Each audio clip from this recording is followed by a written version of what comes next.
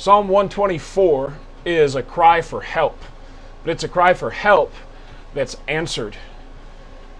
David recalls a time in his life, we don't know exactly when, but a time in his life where he said, had it not been for the Lord who was on our side, and then he tells us all sorts of things that might have happened if the Lord had not been on his side. We'll talk about help today. We've talked about repentance, providence, worship, service, and now a cry for help. In fact, David says, had it not been for the Lord who was on our side. Now, of all the things that David talked about, the Lord being on our side gives a variety of pictures. I want to say, first of all, that it's probably a reflection, as we would have been singing this walking uphill along the narrow road that passed through different valleys and washes where rivers would sometimes appear out of nowhere as a result of rain at higher elevation, that we would have been thankful that the Lord was on our side, because to one side would have been a drop-off. To the other side, there was a hill, someplace to get a little bit closer. This past year, when my friend Steve and I went to the Grand Canyon, we started early in the morning. It was dark. All we had were our headlamps. The wind was blowing 30 plus miles an hour. It was below freezing. And we looked at each other and said, what are we doing? If we hadn't come this far, we would just turn around and call it a day. We began gingerly to walk and then run a little bit.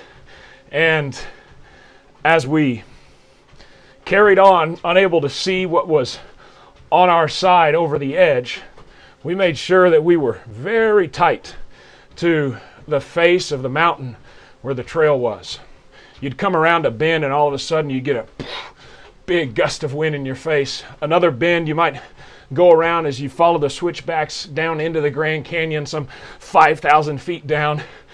The wind would come behind you and you never knew quite what to expect.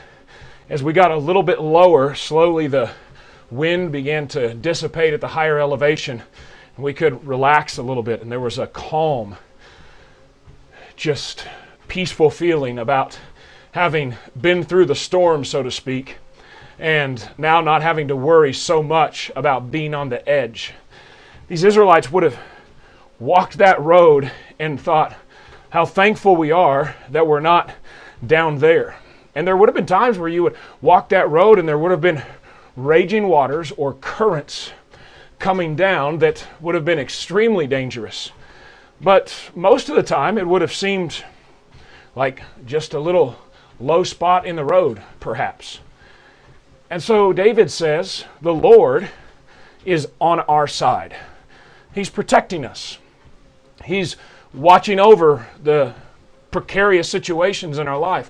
And David here has in mind probably certain things that he had gone through specifically, physically, where the Lord had rescued him, where it was though he was a bird caught in a snare and couldn't fly any longer, but the Lord had been on his side. Specifically, he's talking here about people attacking him. He said the waters would have engulfed us. They would have swallowed us alive. Their anger flared against us. The torrent would have swept over us. There's a progressively bad nature to what David talks about. But the point of him sharing this is, if the Lord had not been on our side, this would have happened. But the fact is, the Lord was on our side.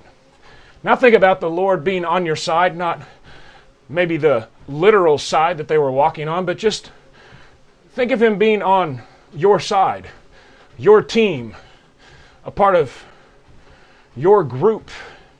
He is for us, Scripture says. That is, he's on our side. We have him before us and behind us, as David would say in other places.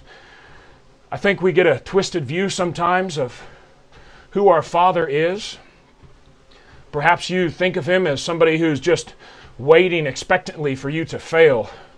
Maybe you view him in an incorrect way, that he's a father who just really wants you to mess up so he can discipline you.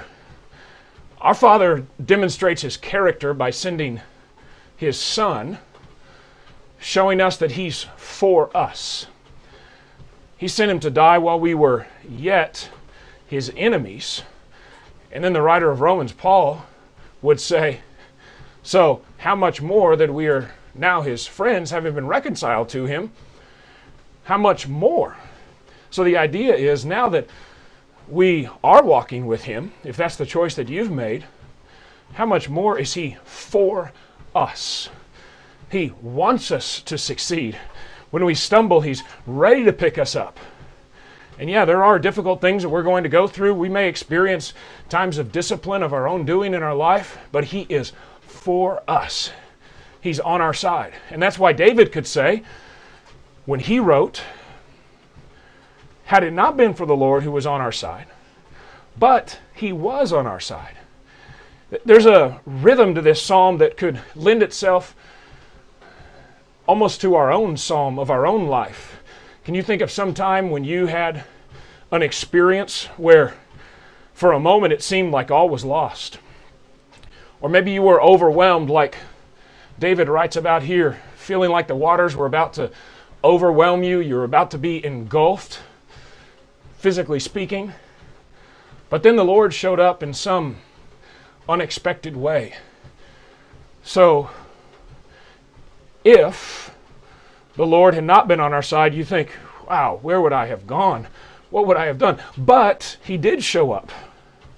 Then I'm going to do this.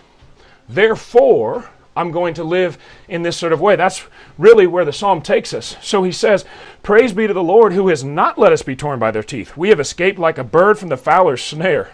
Just think of how quickly the bird flies away once he's been released. The snare has been broken. And I want you to think the snare, the trap, that really allows us to take this psalm out of just the physical and to really think about how Scripture talks about the snare or the trap that we found ourselves in that we couldn't escape from by ourselves. It really takes this psalm and allows us to apply it in a spiritual way. So if the Lord had not been on our side, but he is, and as a result of that, therefore, praise be to the Lord. The snare has been broken. We have escaped. Our help is in the name of the Lord, the maker of heaven and earth. I'd like to encourage you to take this psalm and to say, if the Lord had not been on my side, this is probably where I would be. Don't dwell on that too long, but just think about the reality of it. But he did this. He showed up in this way at this time, helped me in this circumstance. Therefore, I'm going to do this. If, but, therefore. We can write our own psalm using the pattern that David gives us in Psalm 124. And we can write our own psalm of help.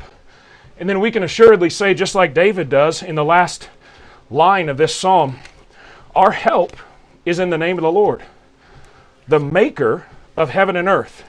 Just write that statement out. Our help is in the name of the Lord. Our help. Our. That makes it personal, but something that we've experienced together with other people. So make it personal. Make it very real for you. This belongs to me. This is my story. This is what the Lord has done for me. Our help. Help comes in a variety of different ways. Wherever the circumstance, whatever the situation, he can provide the help. And it's just exactly what we need at just the right time. Our help is in the name of the Lord. It's in his name. It's in his reputation. It's in his authority. That's how we have to consider passages that speak of the name of the Lord. It's not just saying it. It's not just uttering that name, but it's considering the reputation of our Lord. In other words, our sovereign God. And that's who this verse is speaking of, specifically to the Father and his reputation.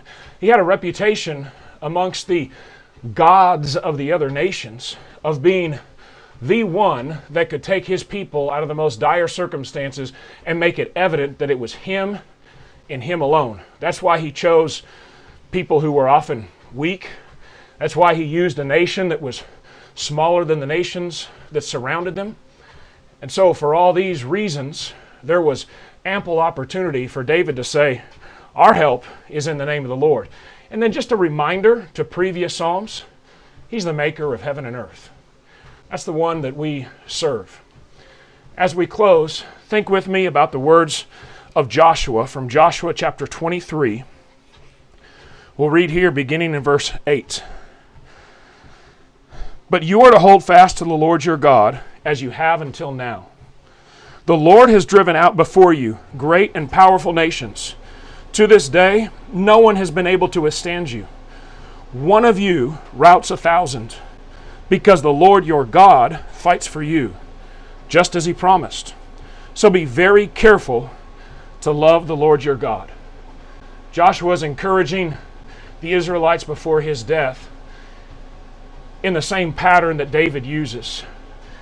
If, but he was, and here's what he did do, therefore, he says, be careful to love the Lord your God. Now verse 12, but if you turn away and ally yourselves with the survivors of these nations that remain among you, if you intermarry with them and associate with them, then you may be sure that the Lord your God will no longer drive out these nations before you. Instead, they will become snares and traps for you, whips on your backs and thorns in your eyes, until you perish from this good land, which the Lord your God has given you.